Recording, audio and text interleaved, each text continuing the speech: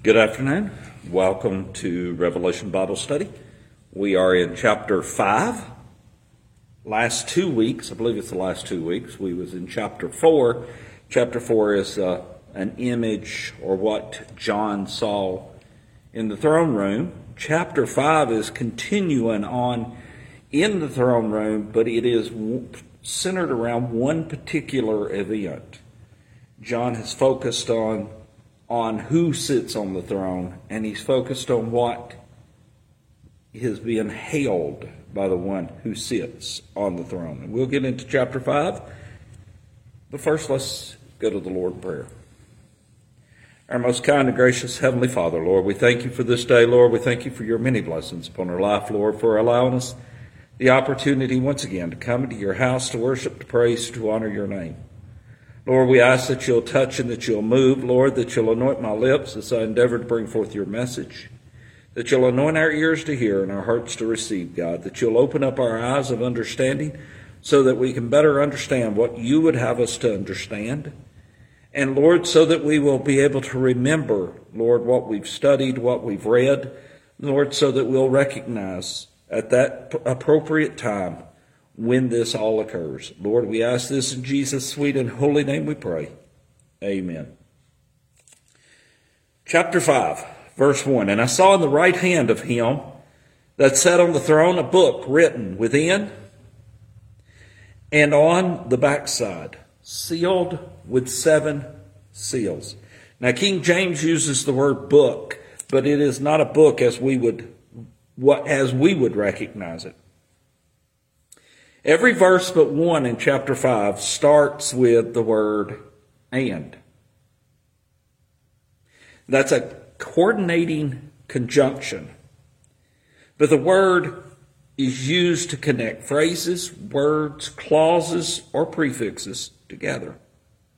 In a contract or a list, when the word and is used, the phrases or sentences before the word and the sentences after the word must be complied with. It is not optional. In chapter 5, we see it is a list. It will occur one after another. One cannot occur without the other occurring before it. John first describes the book that God is holding in his dominant and power hand, his right hand. Because it is in his right hand, it represents his authority, his power, his might, but also his dominance and his wrath. A book or a scroll sealed with 7 seals written on front and back. This is not a book as we know it today. It was a scroll, or what we would call a scroll. If a scroll was sealed with a seal of a king, only those with authority and power would be allowed to unseal it, roll it out, and even read it. Anyone else doing this was put to death immediately. This scroll was written on both sides, front and back, which was not normal for that time period. They didn't use the back side of the scroll. That's where your hands would be. You would smear the writing, if it were. The scroll was written on both sides because it had a lot of information in it. A scroll was normally just written, though, on the inside so that when it was rolled up, the information written on it would be protected. This scroll, with both sides filled up, was showing John that there would be no more space, aka time. The scroll was filled and had been finished. Nothing else would need to be written or said. The scroll was sealed in such a fashion that each seal must be broken one at a time to be able to completely unroll the scroll. Ezekiel 2 verses 9 and 10 tells us and shows us of a scroll like this. And when I looked, behold, a hand was sent unto me, and lo, a roll of a book was therein. And he spread it before me. It was written within and without, and there was written therein lamentations, mourning, and woe. Now that was the scroll that Ezekiel saw. Guess what? It's the same scroll.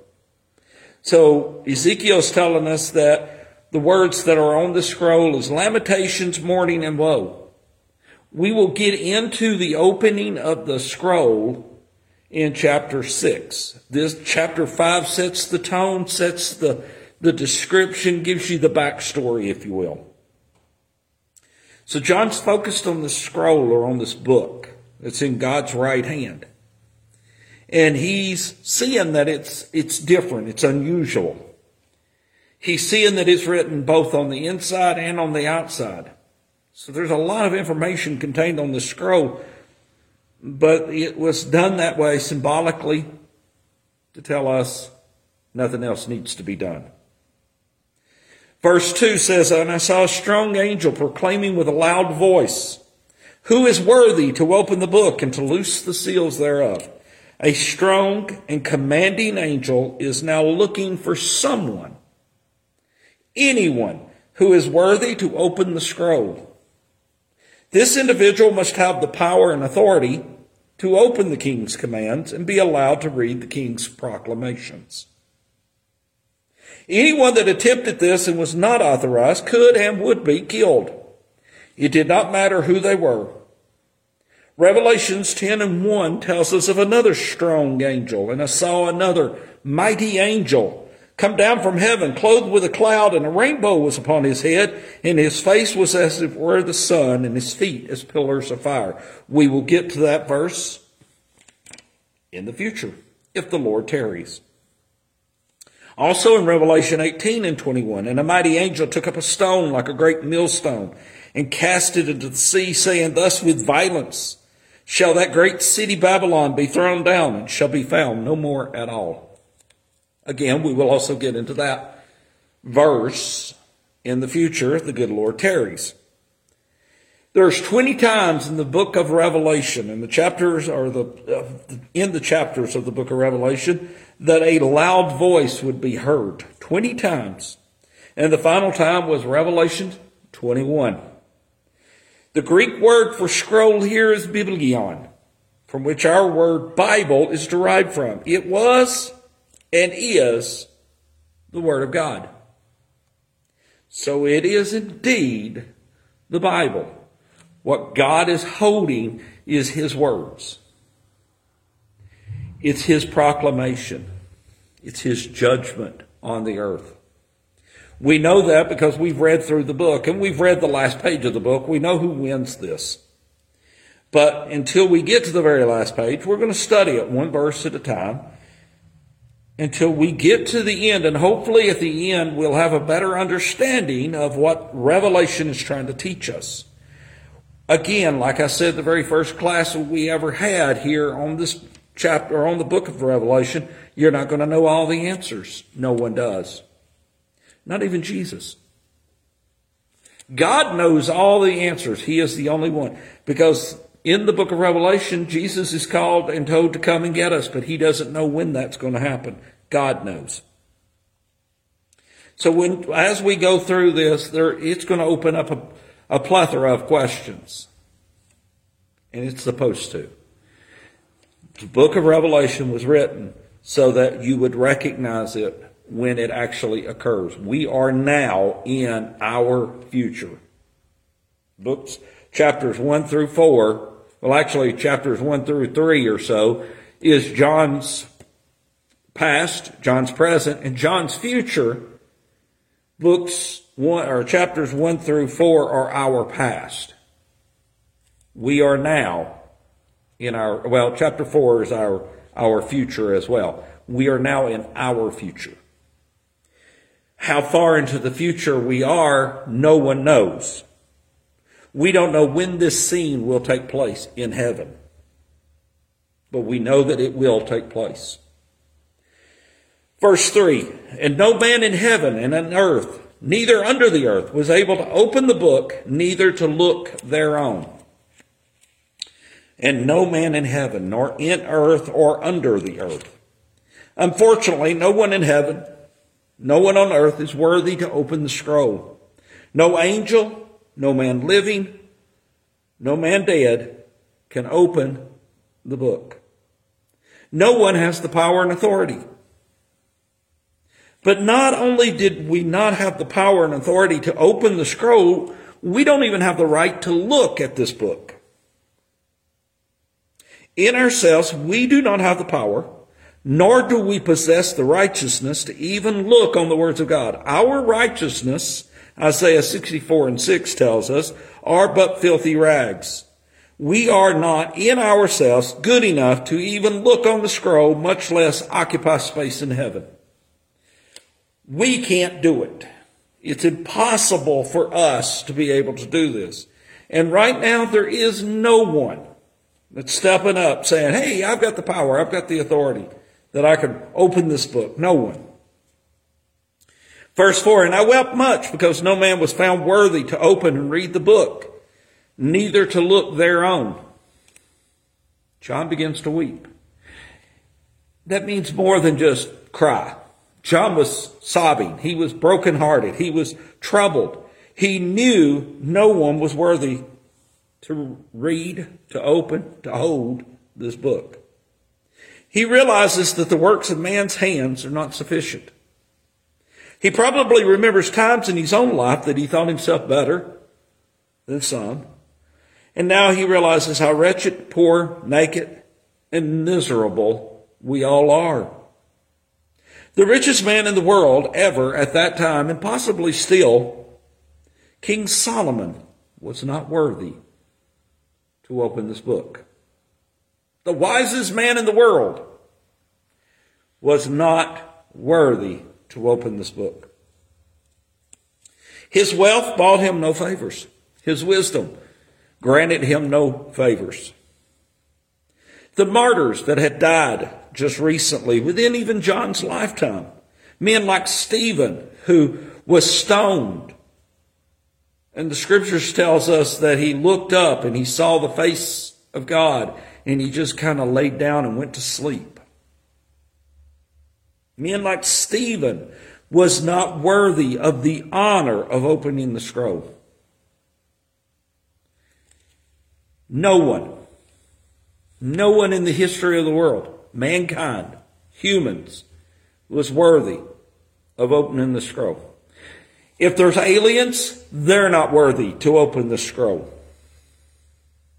Jesus Christ's own mother, Mary, who was blessed above all women, was not found worthy enough to open the scroll or even look upon it. Romans 7:24 says, O wretched man that I am. Without no one being able to open the scroll, the words of the king, the law of the Lamb, would be unfulfilled. John knew, even if this was God's wrath and vengeance, that the scroll needed and had to be read. So he's weeping, he's sobbing, because no one is worthy. Some will tell you that he was crying because he was found not to be worthy. I don't think John ever had the desire to be worthy to open the scroll. I don't think John ever had the thought that he was worthy. But I do believe that there were times when he actually thought he was better than some. As he's crying, we see in verse 5, and one of the elders said unto him, Weep not. Behold, the Lion of the tribe of Judah, the Root of David, hath prevailed to open the book and to loose the 7 seals thereof. Weep not, John, one of the elders from around the throne of God told him. There is one who is able. There is one who paid for the privilege of opening the seals and reading from the scroll. But his price was not money. It wasn't great wealth that he used to purchase this right. This honor was to be able to read from the scroll. It was more precious than all the silver and gold. His obedience to the salvation plan and his shedding the blood for all who will believe has garnered him that right and authority. Jesus, who died on the cross of Calvary, is the only one who is worthy to take the scroll, open the 7 seals, and read the words of the Father. And I beheld, and lo, in the midst of the throne and of the 4 beasts, and in the midst of the elders, stood a lamb, as it had been slain, having 7 horns and 7 eyes, which are the 7 spirits of God sent forth into all of the earth. The Lion of the tribe of Judah, the Lamb who was slain, for all who believe to come to a forgiving time. He who allowed himself to die in the place of mankind, so mankind could live. It was this one who has been given the power and authority to take the scroll, open the seals, and read aloud from the roll. In Isaiah 11, chapter 11, verse 1, we read, "And there shall come forth a rod out of the stem of Jesse, and a branch shall grow out of his roots." From Genesis 49, verses 9 and 10, "Judah is a lion's whelp. From the prey, my son, thou art gone up. He stooped down, he couched like a lion. And as an old lion, who shall rouse him up? The scepter shall not depart from Judah, nor a lawgiver from between his feet until Shiloh come." He died. He is the only individual to ever be born that was born to die. I want to pause there and let you think about that for a second. We were not born to die. We were born to live. Christ was born to die. He's the only one in the history of the world, and even into the future of the world. See, we have a chance to live eternally with God, with Jesus, with the Holy Spirit, if we accept what he did for us on the cross. We have that option. We are born to live in heaven.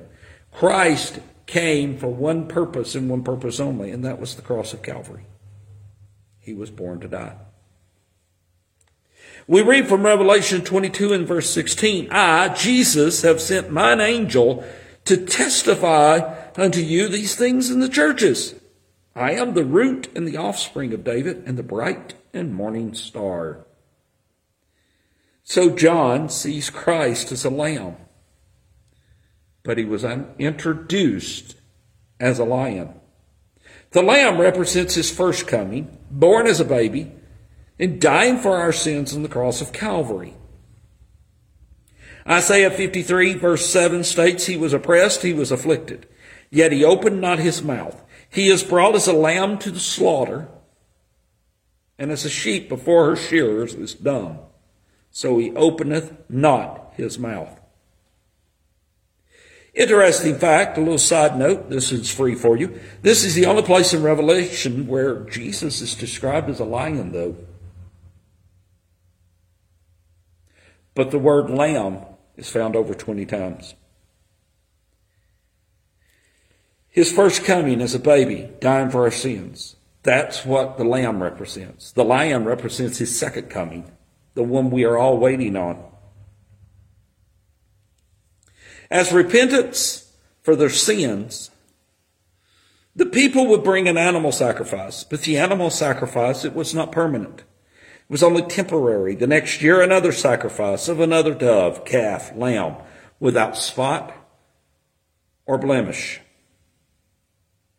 Christ became our permanent sacrifice. Now, interesting vision that John has, and he's looking in the Spirit, he's looking on all of these events. He's seeing them as they're about to take place. But how was it that the lamb was described?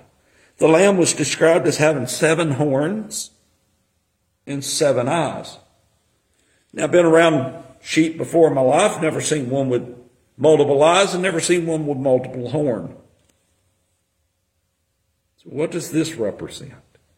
Why would the sheep, why would God, why would Jesus, God the Son, have 7 horns and 7 eyes? This lamb had 7 horns. A horn represents strength. 1 Kings 22 and 11 says, "And Zedekiah the son of Shizaniah had made horns of iron, and he said, Thus saith the Lord, with these shalt thou push the Syrians until thou have consumed them." So horns represented the strength. 7 is the complete number for God. So this lamb had total strength, complete strength over his foes and his friends alike. We're going to look a little bit later on in the book of Revelation. We're going to see that the beast has 10 horns. So he's more powerful than the Lamb. No, we'll discuss that when we get to it, but there is a reason. 7 is the complete number. The horns on the beast or man also represents the strength of that ruler. In Daniel 7:24, and the 10 horns out of this kingdom are 10 kings that shall arise. And another shall arise after them, and he shall be diverse from the first, and he shall subdue 3 kings. Revelation 13:1, and I stood upon the sand of the sea and saw a beast rise up out of the sea, having 7 heads, 10 horns, and upon his horns 10 crowns, and upon his heads the names of blasphemy. So we will get into the beast. We will get into the multiple horns later, but understand that the Lamb had the perfect number, 7. He has total power. He has total victory over his foes and enemies. This verse 6 of Revelation chapter 5, we see some more of the self-revealing prophecy, since the verse tells us that the 7 eyes, which are the 7 spirits of God, sent forth over all the earth. 7 spirits of God. Those were the characteristics of God. And if I could find it real quick, I would reread that. But it is, and maybe I'll find it here at the end. We won't take time to look for it. Verse 7, and he came and took the book out of the right hand of him that stood on the throne. The Lamb. The Lion of Judah. Jesus, the Son. God the Son went up to God the Father and took the book. He didn't have to ask permission. He didn't have to ask God the Father, can I see the book, Dad? No, he walked up because he knew he had the authority. And he took the book from the right hand. The Lamb who was slain for all of mankind's sins came up to God and removed the book from his hand. Jesus, the slain Lamb, is the only one who's worthy to look, to hold, and to read the scroll other than God the Father. God had the scroll rolled up and sealed for such a moment, for such a time as this. Jesus was worthy because he paid the price, the ultimate price. He was going to break the seals and unroll the scroll. God was worthy, but he reserved this moment for Jesus. This honor was all his and his alone. Daniel 7:9 describes God, the Ancient of Days, sitting on his throne. I beheld till the thrones were cast down, and the Ancient of Days did sit, whose garment was white as snow, and the hair of his head like the pure wool. His throne was like the fiery flame, and his wheels as burning fire. Daniel 7:13 and 14, the events following Christ taking the scroll are recorded. I saw in the night visions, and behold, one like the Son of Man came with the clouds of heaven, and came to the Ancient of Days, and they brought him near before him. And there was given him dominion and glory and a kingdom, that all people, nations, and languages should serve him. His dominion is an everlasting dominion, which shall not pass away, in his kingdom that which shall not be destroyed.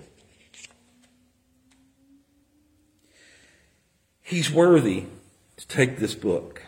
He's worthy to read this book. He's worthy to open this book. And he's worthy because of what he did on the cross of Calvary. We talk a lot about the cross of Calvary. It's not the cross, but it's the actions on the cross. He was obedient to the plan of salvation.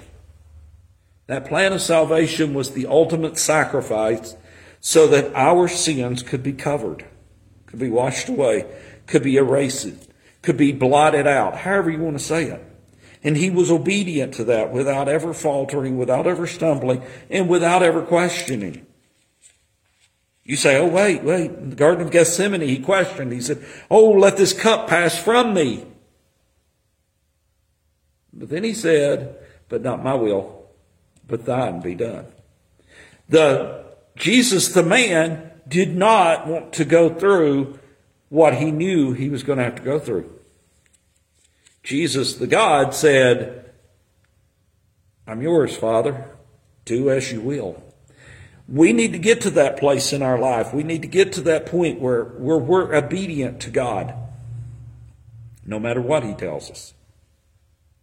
Verse 8, when he had taken the book, the 4 beasts and the 24 elders fell down before the Lamb, having every one of them harps and golden vials full of odors, which are the prayers of saints. The 24 elders of the 4 beasts, or seraphim, now worship Christ. Each of the elders had a harp to play on and a vial that contained the prayers of the saints. The vials are often translated in other versions as bowls of incense, which represent the prayers of the saints. In Psalms 141 verse 2 says, let my prayer be set forth before thee as incense, and the lifting up of my hands is the evening sacrifice. David realized that his prayers, if he was praying correctly, would please God as incense being burnt can please us. The sweet smell of the incense covered the stench of sin. The harp, a lyre, and a trumpet are the only musical instruments to be mentioned in Revelation. So King James had it translated as harps. It was actually what David played as a lyre. A stringed instrument, but not as we would call it as a harp. Verse 9, and they sung a new song.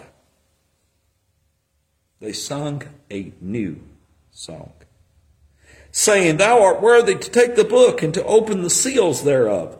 For thou wast slain and hast redeemed us to God by thy blood out of every kindred, and tongue, and people, and nation. This song has never been sung. Never. Because this event has not occurred yet. Not physically. However, the song will be sung because Christ was slain for our sins. He is the only Redeemer. Because of his obedience to the cross, he made himself worthy of this honor. Eventually, this event will occur just as John the Revelator seen it and has wrote about it. However, man, who is still on earth, will not be privy to these events. This will all take place in heaven prior to Christ's second coming. The people who were saved, who have passed away, or as they say, gone by the way of the grave, will be able to see this event. It is the 24 elders, the 24 elders, the 4 beasts, and the angels who begin this song. Notice that they begins to sing this song. But it is the redeemed of the Lord who lift up their voice in a chorus of thousands that alone sing, hast redeemed us to God by thy blood out of every kindred and tongue, people, and nation. Mankind, who was redeemed only by the shedding of the blood of Jesus, is allowed to sing these words. This is not the 24 elders. This is not the angels. This is not the seraphims. Has redeemed us. We are singing. Those that are in heaven when this event takes place, they alone are singing these words. because it is only mankind that has been redeemed, that required redeeming, that Christ died for, that realizes that without Christ they would not even be there. Their voices and their portion of the new song also represents those that will soon join them in worship around the throne. That's you and I. Or I should say it's those that are still on the earth when this event takes place. Because we don't know. We may not be on the earth. We may be one of the voices up there. Within a short time, the rapture will take place, and those already in heaven will gladly meet and be happily met by those that are on earth still waiting for their trip to heaven.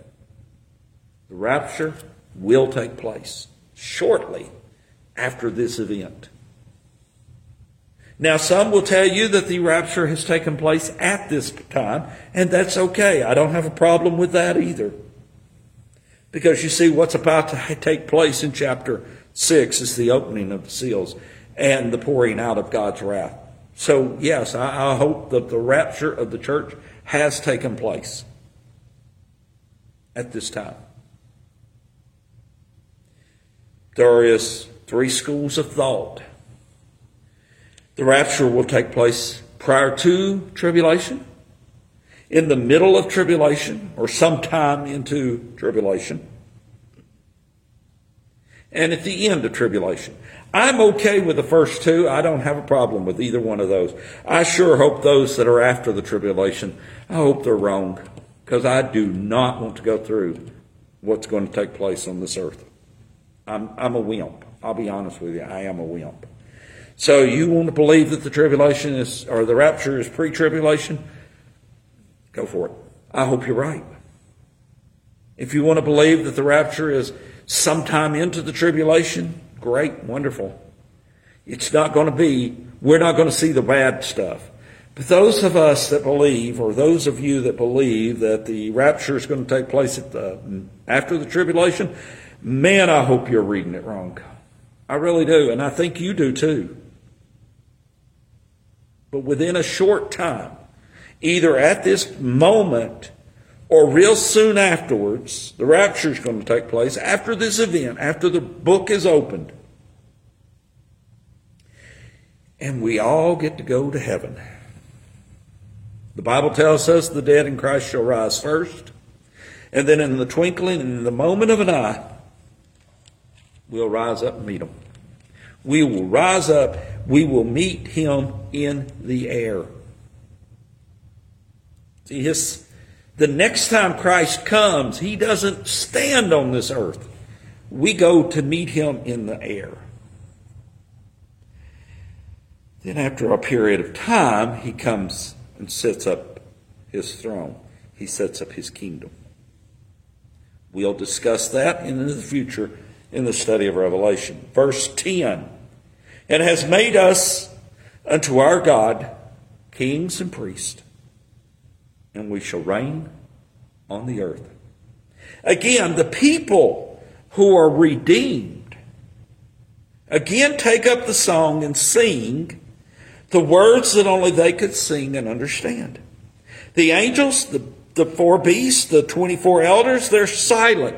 They're listening in awe. They were not redeemed.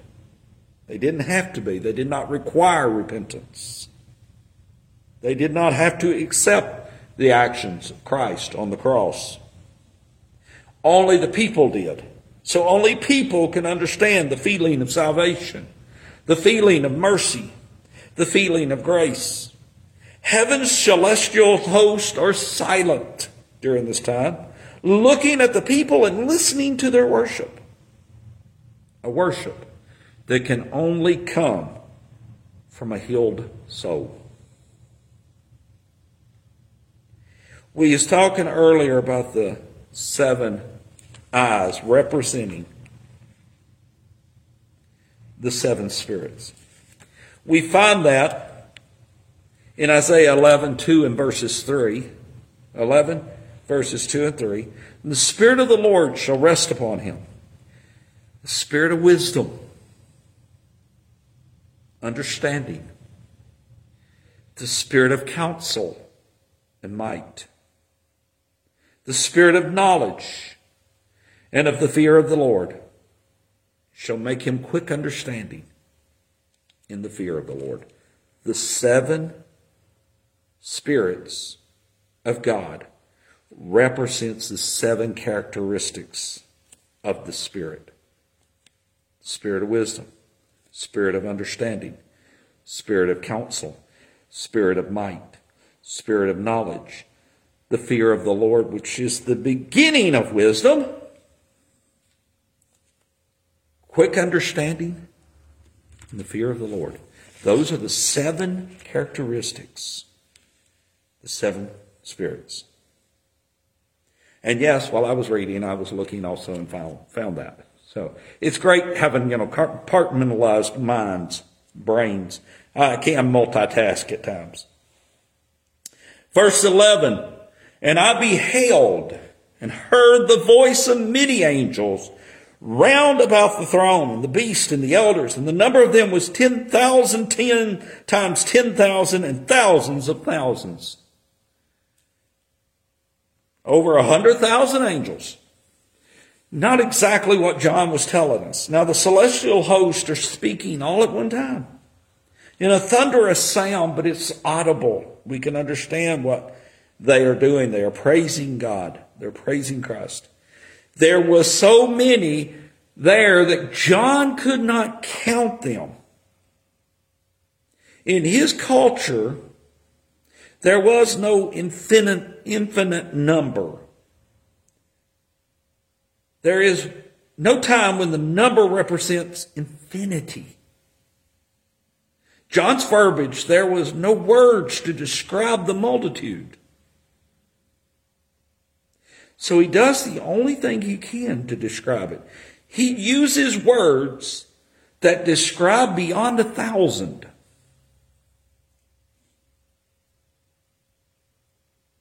There was 10,000 times 10,000 and thousands of thousands, which means that there were groups, there were large groups just all over heaven, and they're all speaking.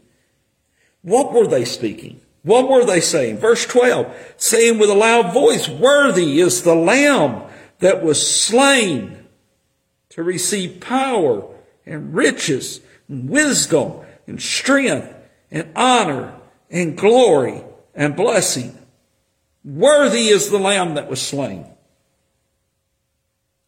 He's worthy to receive the power, the riches, the wisdom, the strength, the honor, the glory, and the blessings. It is in this verse we understand that the song is ended. The discourse or the discussion, the verbal communication, the talking has begun. The angels, the 4 beasts, the elders are now praising Christ, who was slain and received the power, wisdom, riches, strength, honor, glory, and blessings, all because he was obedient to the death on the cross. And every creature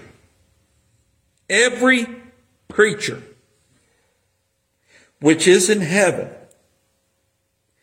and on the earth and under the earth, and such as are in the sea, and all that are in them, heard I saying, blessings and honor and glory and power be unto him that sitteth upon the throne, and unto the Lamb forever and ever.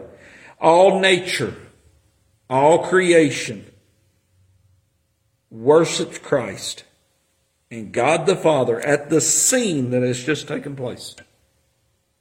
All creation knows that the time is drawing closer, and soon time will be no more. Because of God's righteousness and Christ's mercy, everything, no matter where it is at, worships the Father and the Son. All of nature is involved. All of nature is crying out the worship, the praise, the adoration of Christ and the Father.